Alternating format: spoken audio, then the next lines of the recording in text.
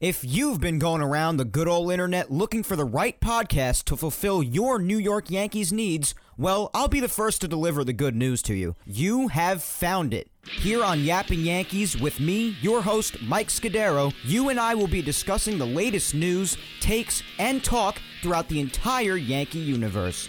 Oh, and there may be some ranting on my behalf. Yeah. Anyway, what do you say we get to it? Let's get to yapping! Hey, good evening and welcome to episode 4 of the Yapping Yankees podcast. I am your host, Mike Scudero, here on this very nice Sunday evening, July 7th, 2019, with yet another edition of Yapping Yankees. How are you doing today? What a week it has been. I hope you had a very nice 4th of July. I know I did. I spent the entire day watching season 3 of Stranger Things, and that was definitely a very fun time. So I certainly hope you spent the day very nicely, whether you went to the beach, spent the day with family, spent the day inside watching Stranger Things like me, whatever you did, watching Yankee baseball, which of course you should have also been doing. So regardless, hope you had a very nice 4th of July. But here we are on July 7th, 2019. It is a very nice Sunday evening here, and boy, do we have a lot to talk about. But before we get into things on Yapping Yankees tonight, where we yap Yankees and nothing but the Yankees, of course, I want to start, as always, with the shout-outs. I want to shout out Yankee Twitter and my personal family and friends and everybody for always giving me so much positive feedback on the podcast, and also want to shout out, as always, Team Left Jab United Radio Network.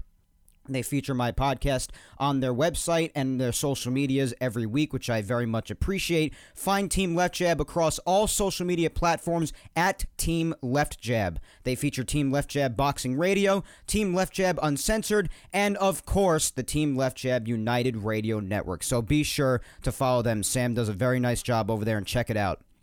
So, as we stand here on July 7th, as always, for episode 4 of Yapping Yankees. The episode is called All-Star Break because that is where we are at now. Despite the Yankees coming off of a pretty frustrating loss this afternoon, here we arrive at the All-Star Break of 2019, the Midsummer Classic as they call it.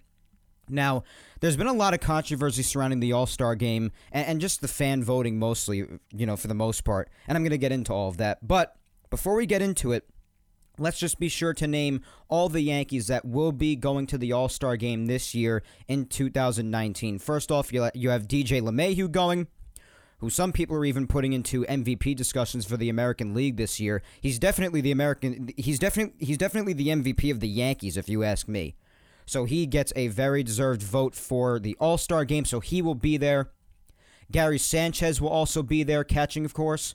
Aroldis Chapman will be there, and 2 injury replacements, and Yankees subbing in for them. The guy who should have been there the entire time, Gleyber Torres, is replacing Brandon Lowe, the injured second baseman for the Tampa Bay Rays.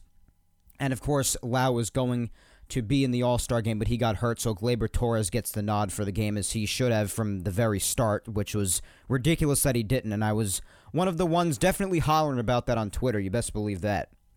And also replacing Marcus Stroman, of course, Toronto Blue Jays starting pitcher, who has also been involved in Yankee trade talks so far. A lot of fans have wanted him, some fans don't want him, but regardless, his injury replacement was Masahiro Tanaka of the New York Yankees. So Tanaka gets the nod, and although some people, including myself a bit, I guess, they look at Tanaka's numbers and they're like, I don't really think those numbers are really all-star deserving, and I guess I'm slightly willing to listen to that, but I'm such a Tanaka guy. I'm just a big fan of his.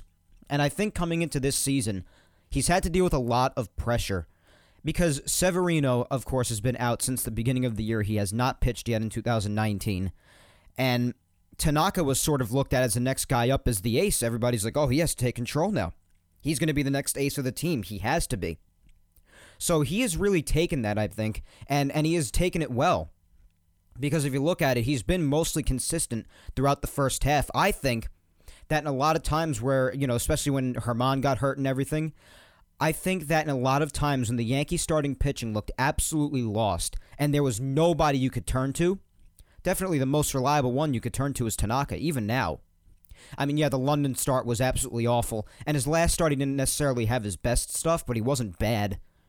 So, it's honestly, he's the most consistent Yankee starter, and I think for that, fact alone, he has not had a bad season by any stretch of the imagination. I think he's deserving of this All-Star nod. Maybe not voted in first, but I think as it stands now, he's a solid replacement for Marcus Stroman. I think that's very fair.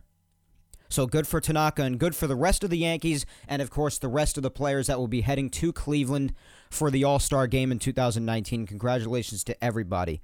But, it's always a but. And this goes back to what I was saying about Gleyber Torres earlier when I feel he should have been voted in from the very beginning. There was a lot of controversy throughout, just the world of Major League Baseball about the fan voting. And I wanted to give my take on this thing because, honestly, I think fan voting is utterly ridiculous sometimes. I mean, a lot of people out there, and I'm not saying all baseball fans. There are a lot of baseball fans that objectively look at players' numbers, whether they're on their team or not, or on the team that they root for or not. And, and there are a lot of fans where they just vote because they're on their team. And that's not fair. And Gleyber was one of those examples. I know you may be saying, Mike, you're being silly by being mad at this after Gleyber already got the All-Star game nod. I get that. But honestly, he should have been in before that. He was better than Brandon Lowe in almost every category. Basically every category he was better. I mean, and again, it's not to take anything away from Brandon Lowe. He's been having a great season, injured or not right now. And he deserved to be in the All-Star game, but not ahead of Gleyber Torres.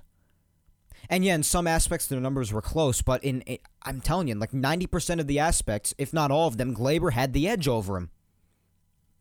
I mean, you have to look at these numbers, and you have to look at the big picture.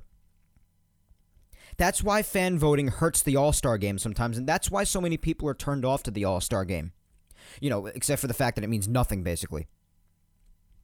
But it really annoys big baseball fans, such as myself, when people will vote for a player on their own team just because they're on the team they root for.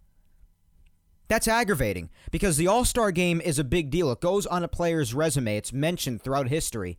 And if you're going to an All-Star game when you don't deserve it, or if somebody else is not going to an All-Star game when they do deserve it, that tarnishes legacies. Not humongously, but it's a big deal going to the All-Star game. It's an honor, because not everybody goes there. The best of baseball are supposed to be in this game, so don't vote in people that are not the best of baseball. I just think fans have to get that more in check with themselves. Don't be a victim of biased voting. Be objective. Look at players' numbers and say, hey, they deserve to be there. That's valid. There are players that didn't get a nod at first, like Xander Bogaerts, Gleyber Torres being another one of them. Just two guys right there among many other examples that I was like, why aren't these guys there? It just didn't make any sense at the time.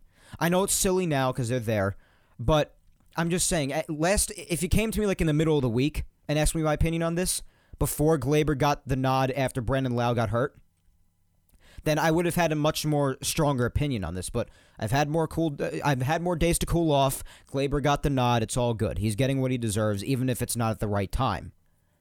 But I just think fan voting needs to be addressed, possibly changed, who knows. And I just think the way some voters vote, it's really problematic. Because the All-Star game shouldn't be seen as a game where people are voted in just because they play for a team their fans are victims of biased voting. Not a fan of that. So that's my take on the All-Star game voting, but nonetheless, everybody who's going to the All-Star game, as I said, it's a high honor in my opinion to go to that game, and the players would agree, so congratulations to them. So, with that said, let's get to the regular weekly routine here on Yapping Yankees, which of course first up is recapping the last week of Yankees baseball. So, of course, the last time I spoke to you, the Yankees were just heading out of their hectic London trip. My goodness. I still look back on last weekend and I'm like, how the hell did those games even happen? It's crazy. The games were whacked out. But the London trip came and went. They left, and they had the day off on Monday, of course, a traveling day to come back to the States. And they would immediately open things up at home, but on the road, if that makes sense, because they went to Citi Field to face the Mets. So they were in New York, but it was a road game for them because, of course, they played in Citi Field. So, it would start things out as this. The Yankees would jump on the board right away in the second inning, scoring 2 runs. The Mets would tack on a run off of James Paxton, who, again, after today's game, I'm going to have a lot more to say about James Paxton. Positive things, not negative things. Because the last 2 starts, he's been consistent, and the offense has not helped him out. So I'll definitely have quite a bit to say about that. But he allowed a solo shot. That's all good, whatever. 2-1. And then the 8th inning comes around, and the bullpen, and, of course, they were probably just coming off a little bit of a deja vu from London because all the pitchers there were a disaster. And Tommy Kahnle came in for the 7th inning, had himself a nice inning, scoreless 7th. And then Ottavino came in, got an out, but then he left runners on base, and he had the Yankees get into a big jam in the 8th inning. And then Britton would come in, and he would allow the go-ahead 2 runs. The Mets would take a 4-2 lead, and of course, they would win by that score, 4-2. They would score the 3 runs in the 8th inning. So that was a bit of a tough loss for the Yankees. Of course, you never like losing to the Mets if you're the Yankees or a Yankee fan. You don't like to see the Yankees lose to them. But you can't win them all. They just got off of a nice weekend, although hectic weekend in London. And you say, maybe they're tired, whatever. Whatever the reason may be. You're like, all right, we'll move on, whatever. Maybe we'll get the split tomorrow. So the next day came around on Wednesday. And Wednesday was a big day, and I was really, really excited because Wednesday was the day that Domingo Germán returned. And not only was I excited just to generally see Germán, but I was generally excited for the rotation. Because there's no question, even during the winning, sometimes the rotation would look really alarming, and the offense would bail them out a lot. That was a big part of the story. So when Germán comes back, someone who was as effective as he was before his injury, his hip flexor injury, I was like, okay, this ought to be good. Can't wait to see him back. Now, on the first pitch of the game, a little bit of a red flag because Jeff McNeil hits a solo home run on the first pitch that he throws back from the IL. But here's the admirable thing. A lot of pitchers, especially young pitchers, it's definitely possible that after they come off of a fairly long IL stint, they come back, they give up a home run on the first pitch they throw. It's very easy for them to just fall apart like a house of cards after that, right? Well, this is where you have to tip your cap to Domingo Germán because he did anything but collapse. He went right out there, got his outs, and had a phenomenal start. 6 innings, just 1 run allowed on the solo shot, 6 strikeouts, only 5 hits allowed, no walks. And that was done very well. The Yankee offense piled on. DJ LeMahieu did some work. Aaron Judge had a hit and an RBI. Gleyber Torres, 2 hits, 2 runs batted in. The Yankee offense did their job, so they would win 5-1 there and split with the Mets. So that's fine. You'd want to take advantage of a bad team like the Mets and sweep them and then win the overall Subway Series 3 games out of 4, going back to the series in Yankee Stadium where they also split. But whatever. You take the split. You got a big lead in first place in the AL East. Just move on to the next division, to the next series, which would be very important, of course, which is the series that just passed against the Tampa Bay Rays. The series started well, although kind of crazy, both extra inning games, and then ended in a frustrating way after today. So we'll talk about it all. So let's go back to Thursday. Thursday we'll flash back to. Now on Thursday, it was J. Happ that started the game. Now, Happ and Paxton were similar in the sense that they had rough first innings. I mean, even though Happ allowed just the 1 run, he didn't look too sharp.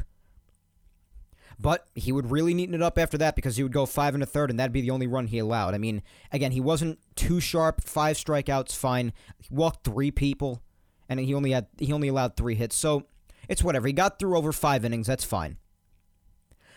So the Yankee offense just staying in there, grinding. They're leading 2-1, come across the 7th inning. Then they add another one, 3-1, and then the bottom of the 9th comes around, and Aroldis Chapman comes in and just has nothing.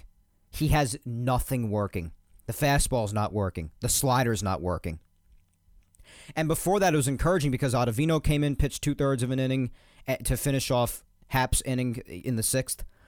Kahnle came in the 7th, finished it off nicely. Zach Britton came in the 8th, and then Chapman comes in, you're like, all right, let's wrap this up. Come on. And we did not foresee this craziness happening. Because what would happen next? Chapman would allow 2 runs to allow a tie game, and with the bases loaded and 2 outs, he struck out Austin Meadows with a slider. Now, this was a complete miracle, and I even said this on Twitter.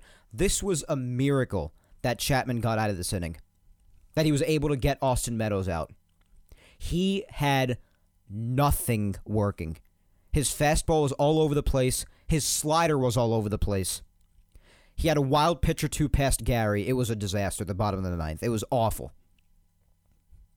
But then the Yankees in the 10th come right out with 5 runs. 5 runs. 2-run single, go-ahead 2-run single by DJ LeMahieu, the freaking man with runners in scoring position, guys. And then Gary Sanchez comes up, 3-run bomb, 461 into the second deck in left field in the Tropicana field, or in the dump, as I like to refer to it as opposed to just the Trop. But regardless, the Yankees took an 8-3 lead. They would take that lead into the bottom of the 10th. Luis Cessa would come in and sort of botch the inning, allowing a run, but then David Hale would come in and pitch a third of an inning and save the game. So they would win a hectic game, 8-4 in 10 innings. So a crazy start to the series, no doubt. Now, the next night on Friday, they would end up winning by the very same score, 8-4. But there was also a lot of craziness in this game, too. So let's just skip way forward towards the end of the game. Well, first off, Aaron Judge led off the game. Well, not led off the game, but started the game in the first with a solo shot, second batter of the game. And then it would be 1-1. Then the Yankees would be leading 3-2. Tampa would take a 4-3 lead later on. And then it would be 4-4. And then it would force extra innings again. Because in a game where they seemed to be, because again, they went down, they allowed the go-ahead 2-run single by Kiermaier. And it was so close. Nestor Cortez Jr. almost got out of the inning from Kiermaier. And I didn't understand the pitch selection here because Kiermaier in this at-bat looked totally lost on Cortez's breaking pitches. And then they decide to throw him a fastball, and what do you know? He's right on it. And he just slashes a single into left field, drives in the go-ahead 2-run single, and Tampa takes the lead. And I'm like, oh, great. Late in the game, they take the lead. What's going to happen now? But then, in the top of the 8th right away, Aaron Hicks, clock, solo home run. It's unbelievable. So then again, they go to extra innings at the score of 4-4. Like, oh my God. The night before, they went to extra innings with the game tied up at 3. Oh, so aggravating. Another extra innings game in a row, I'm thinking to myself, ugh. So then, the 11th inning comes around. Aaron Judge, solo home run. After that, they don't stop. Gardner, 3-run shot. 8-4, and that would be the final score. So they would win, again, the same score as they did the night before, just in even crazier fashion, if you ask me.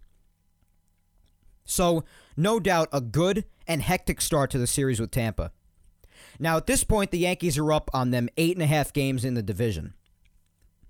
The Red Sox didn't lose any ground at any point this weekend. In fact, they gained the last 2 days because they're just getting off of a sweep of Detroit. Yeah, because I'm looking right now, and the Red Sox, let's see, they won 6-3 today. So they would sweep Detroit, as they should. They took advantage of a bad team. Good on them. But then Saturday would roll around. Yesterday. And this game was much more frustrating. While good things happened, of course, it was still frustrating. So Brett Gardner would continue the home run streak this weekend. 3 games in a row for him now with a home run. And he would start it off right away in the second inning with a shot because he was batting 6th. So they would immediately lead 1-0, the Yankees being. And then in the bottom of the second, the mystery of Travis d'Arnaud starts. This is a guy before yesterday that I've always felt doesn't even belong in the major leagues as a catcher. And many people would agree. And the Tampa Bay Rays Twitter, God, has been driving me nuts. I've been on the offensive with them because the stuff they tweet is just so mind-numbingly stupid. After he hit the walk-off home run yesterday, which I'll get to, they tweet out because d'Arnaud was a legend in New York or something like that. First of all, he was hated in New York. When he was with the Mets, nobody could stand the guy. So that's just a stupid tweet. I don't even understand. And then after the Yankees beat them on Friday night, they go out and they say, "Oh, it took them extra innings to beat us again." So who cares? You lost. And everybody was. There was one person, a good friend of mine on Twitter, Tyler. He responded to that tweet of me calling them out for saying that, as many others called them out for saying that. And he said, well, maybe they're just saying, how gritty they are. They're giving themselves credit for fighting hard. Well, that would be a fine comment if they just worded it differently. They could have been like, oh, fought hard. What are you going to do? Tomorrow comes around. Another tough extra innings loss. It's not how they said it. They said, oh, it took them extra innings to beat us again. Or some wording like that sounds like, oh, we're still so great and they're so bad that it took them extra innings to beat us again. If that wasn't what you meant, then just word it better. But if it was meant for what we took it as, get better at the Twitter game. I mean, I could just imagine the person running that account just sitting there just like saying, oh, what should I tweet today? It's just ridiculous. Bragging about a loss. That's kind of ridiculous. Kind of ridiculous. Completely ridiculous. So I just had to call out Ray's Twitter right there for a second because they've tweeted out some pretty stupid stuff. But regardless, move on to Saturday. Yankees are looking to win 3 in a row against the Rays and at least take the series. So then d'Arnaud again, the mystery of Travis d'Arnaud today and yesterday. d'Arnaud tied the game with an RBI single. And then after that, in the 7th inning, no scoring would happen for 5 innings. And then Aaron Hicks finally, because it was just a dead game. And Sabathia, after allowing that run, got out of the inning very nicely. And then he just shut them down from there. So then Hicks drives in an RBI single to make it 2-1 Yankees late in the 7th. And you're like, okay, no scoring going on. Maybe the Yankees can hold on to this. But then it was so tough. CeCe was doing so well, but then he allows a go-ahead 2-run shot to Nate Lowe, who had a tough day today, by the way. He had 4 strikeouts. But did not have a rough day in the 7th inning yesterday because he took advantage of a hanging slider from CeCe Sabathia, and he crushed it. Right center field, 3-2 Tampa. So at that point, CeCe just had one more strike to go to get through 7 innings of 1-run ball against the second-place team in the AL East. That would have been great. And you know what? I still think CeCe did phenomenal because he would finish up the inning after the 2-run shot. And he just made the couple of mistakes, one to d'Arnaud and then the one to Nate Lowe. Still 7 innings, 3-run ball. It's not bad at all. It was really good. I was satisfied with CeCe's start. It was just that in the middle of the game, both offenses were dead, weren't able to add anything, weren't able to tack on runs at all. So it was unfortunate for CeCe. But then, again, Aaron Hicks to the rescue, just like the night before.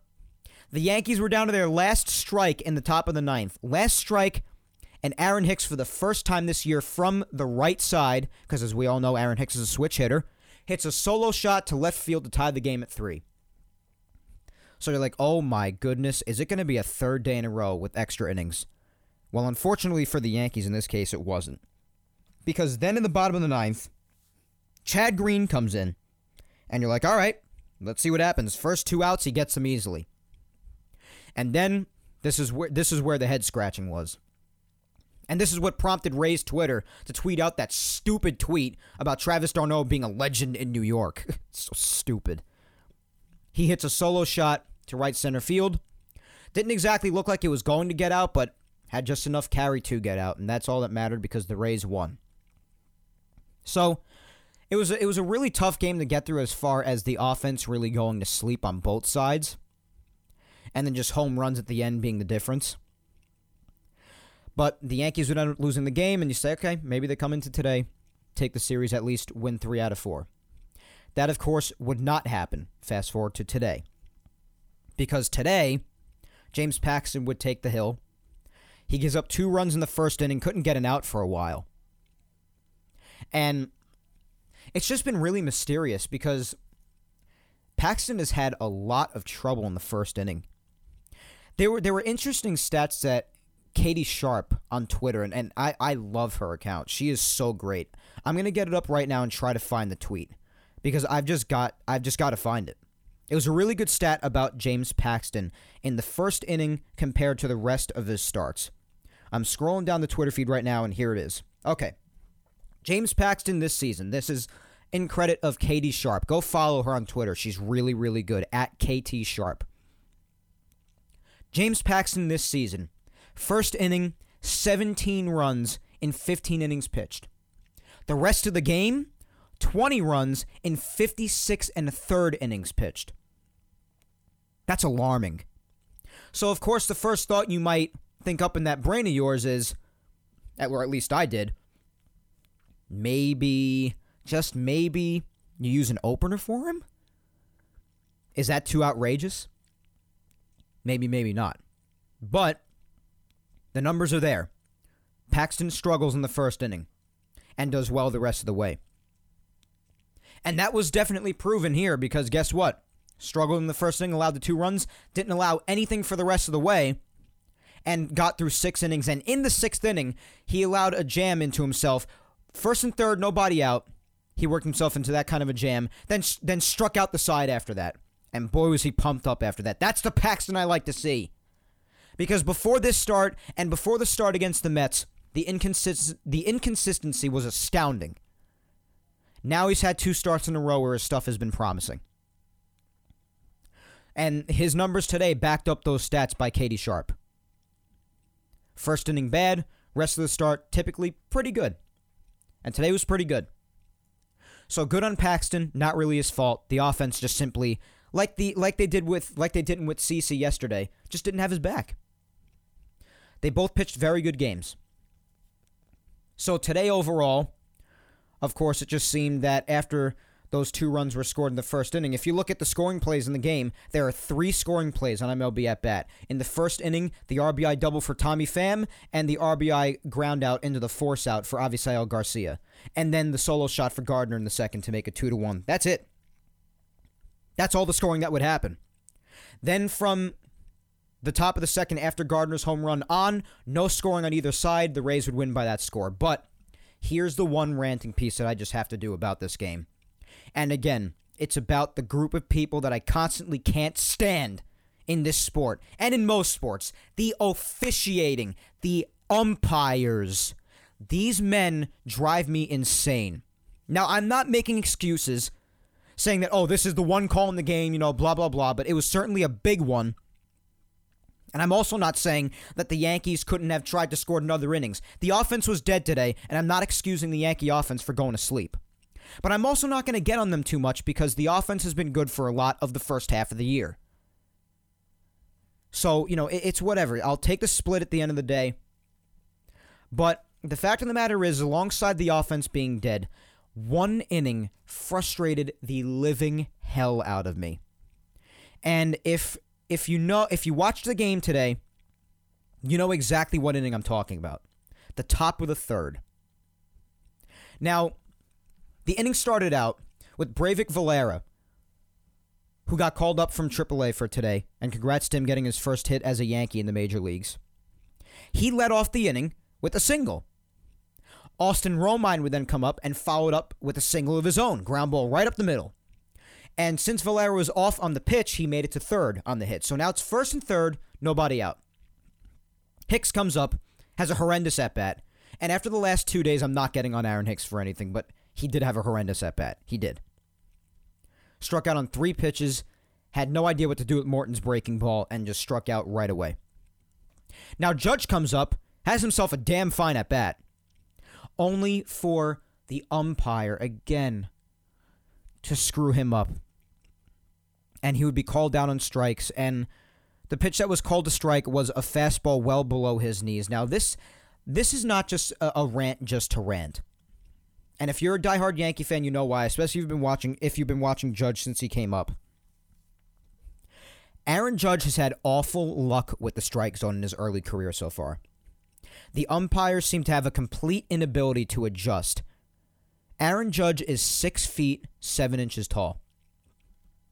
Now, the strike zone is typically from around the knees up until maybe around I don't know, the abdomen area, belly button area, the waist. Every umpire strike zone is different, really. It's just, there's no definitive strike zone, really, when you think about it. Every umpire has a different strike zone. But that's around where it's from. It's supposed to be from around the knees up until around maybe the belly button area or maybe around the waist. That's typically where it's at. Now, when you get a bigger guy like Aaron Judge, he's 6'7". He's not the typical 6'1", 6'2", maybe 6'3" guy standing there at the plate.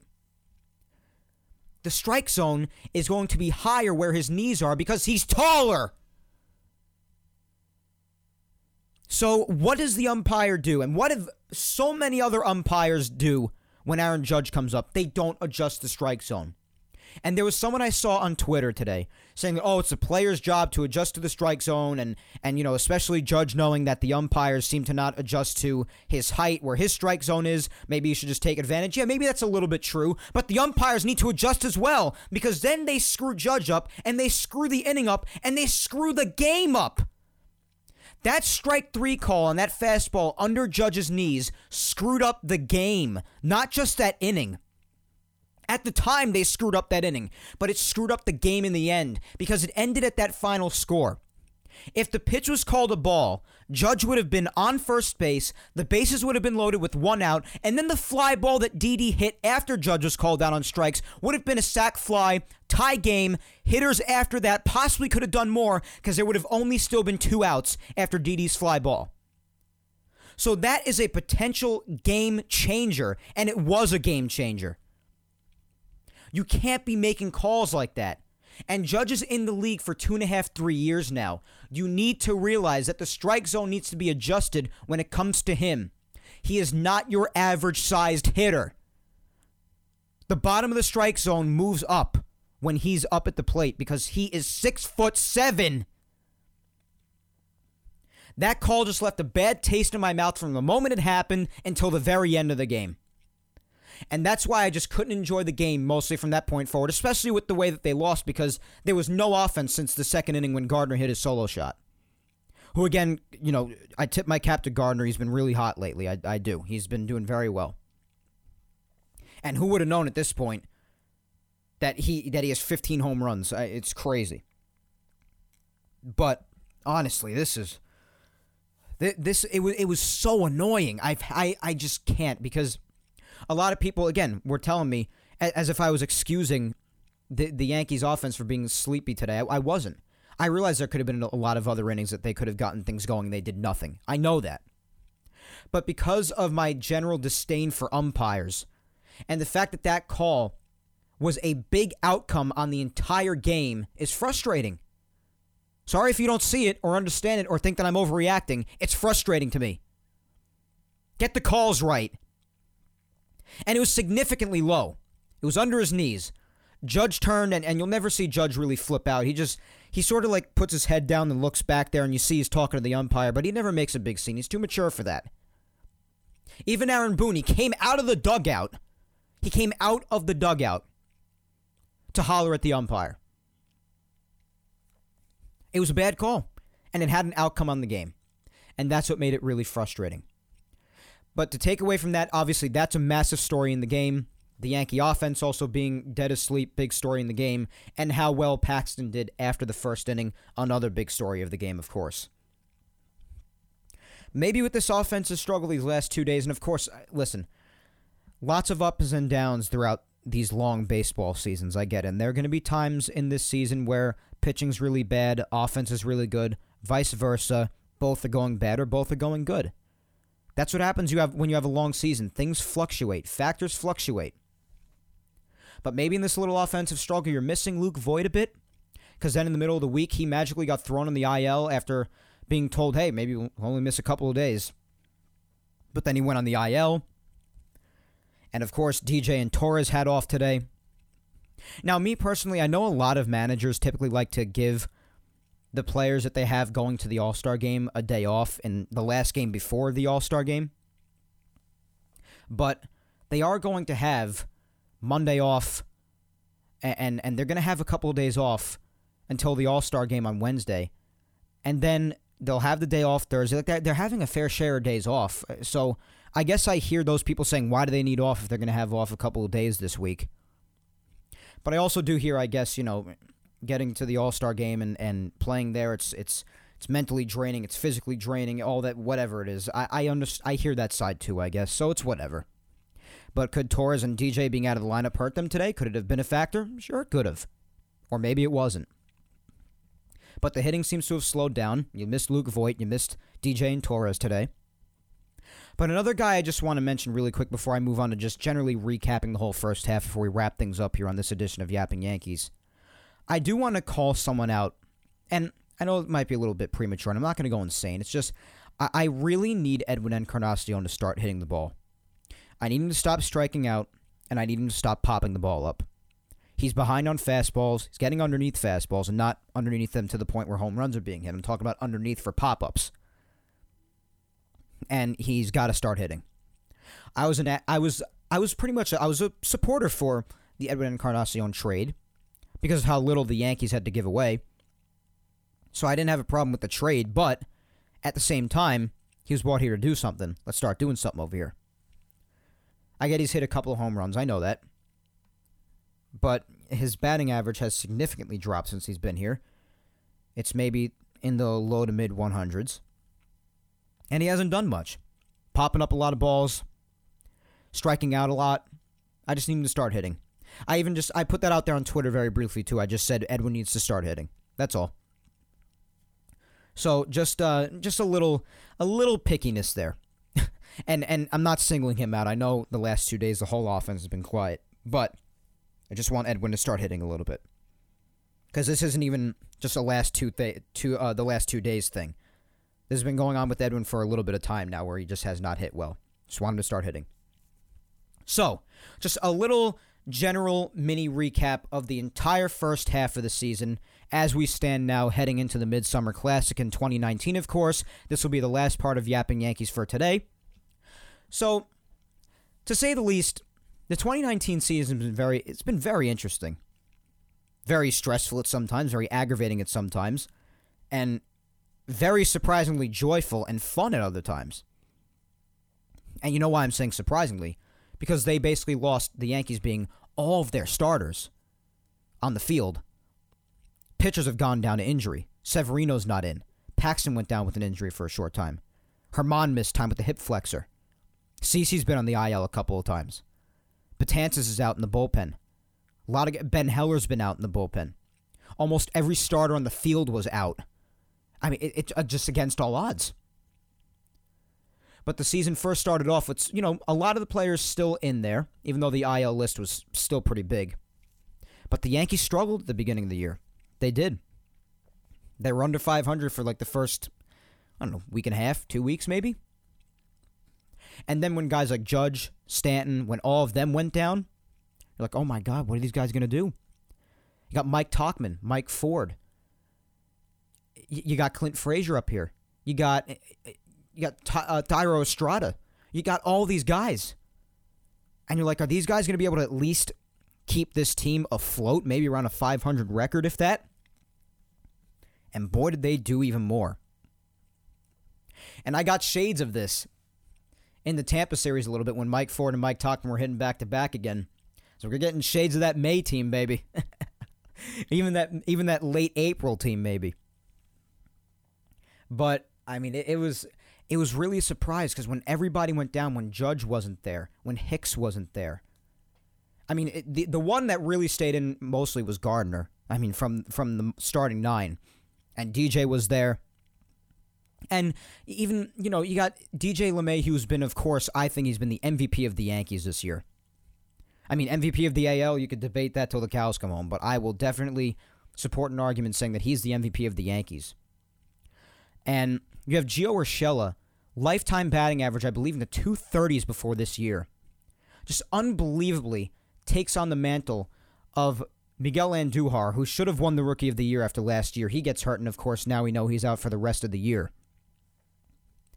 But against all odds, this team, with Gio Urshela at third, with guys like Thairo Estrada at short in place of Didi, or maybe Torres over at short and DJ at second.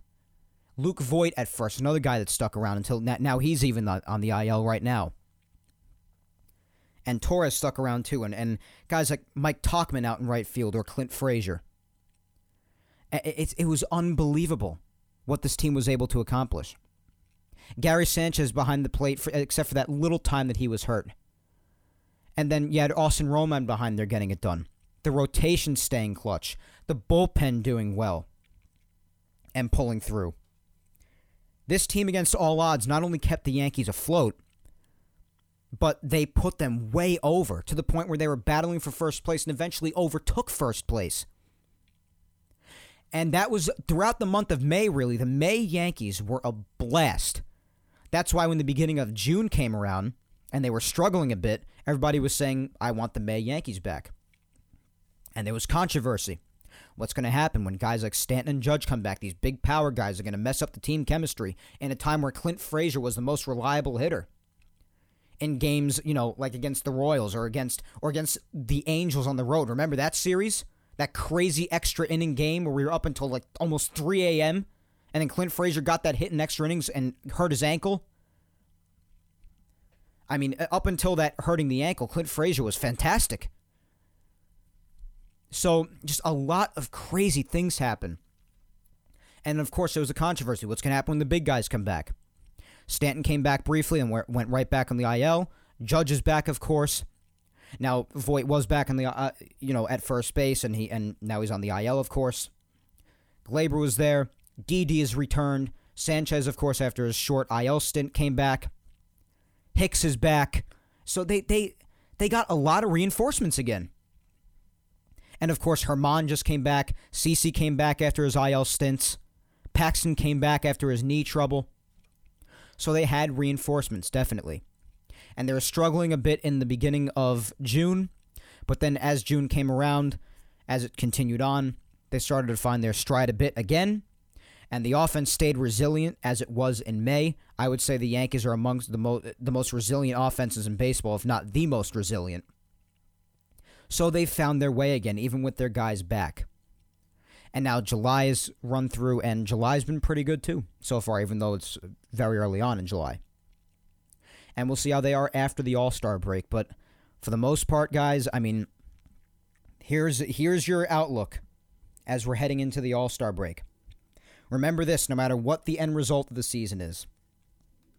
These are your AL East standings right now on July 7th, 2019. The Yankees are leading the AL East with a record of 57-31, up in first place. 6.5 games over the second place Tampa Bay Rays, who have a 52-39 record. Boston is in third place, 9 games behind the Yankees, 2.5 behind the Rays with a 49-41 record. Again, they're coming off of a sweep of Detroit. They swept the Tigers over this weekend. And then, of course, Toronto and Baltimore, who are way out of it. 24.5 games out of first place with the Blue Jays with a 34-57 record. And the Orioles, 30.5 games back in the basement of the AL East with a 27-62 record. So again, here we stand on July 7th. The Yankees are up in first place by 6.5 games. Again, with all the injuries, with all the pulling through, with all the battling, all the resilience, this season has been nothing short of a damn roller coaster for the New York Yankees. There's no doubt about that. But if they stick together, they find consistency, especially in the starting rotation. If guys like Paxton continue to do well, if Happ fixes himself and somehow pitches like any way that he did in the second half last year when he came over by the deadline. If Luis Severino somehow finds his way back and finds his old self again, if CeCe continues to battle, might pull something together here, make a move at the deadline. Again, that's yet to happen, and a lot of people are continuing to echo, the Yankees need pitching, the Yankees need pitching. We all know they need pitching. But what will they do to get that pitching? That's a mystery. We'll still have to see with that. So that is where we stand going into the All-Star break. Starting pitching needs a roller coaster season for the Yankees that now has them at a 57-31 record, 6.5 games up in the AL East. I would say it's been pretty good so far. What do you think? Let me know. And again, if you ever want to talk to me, if you ever want to send me a question, comment, concern until we get more things going on this podcast, more advanced things, then just DM me on Twitter. Follow me on Twitter at Mike Scudero and DM me. I don't bite. I will give you a shout out on the podcast, and I will address your statement or question or whatever it may be. And also, as always, be sure to follow me on all social medias, Facebook, Twitter, Instagram, the whole deal. I'm still waiting to see if I'm going to move this over to YouTube. I probably will, and I will, of course, keep you posted with any and all changes that come to the Yapping Yankees podcast in the future.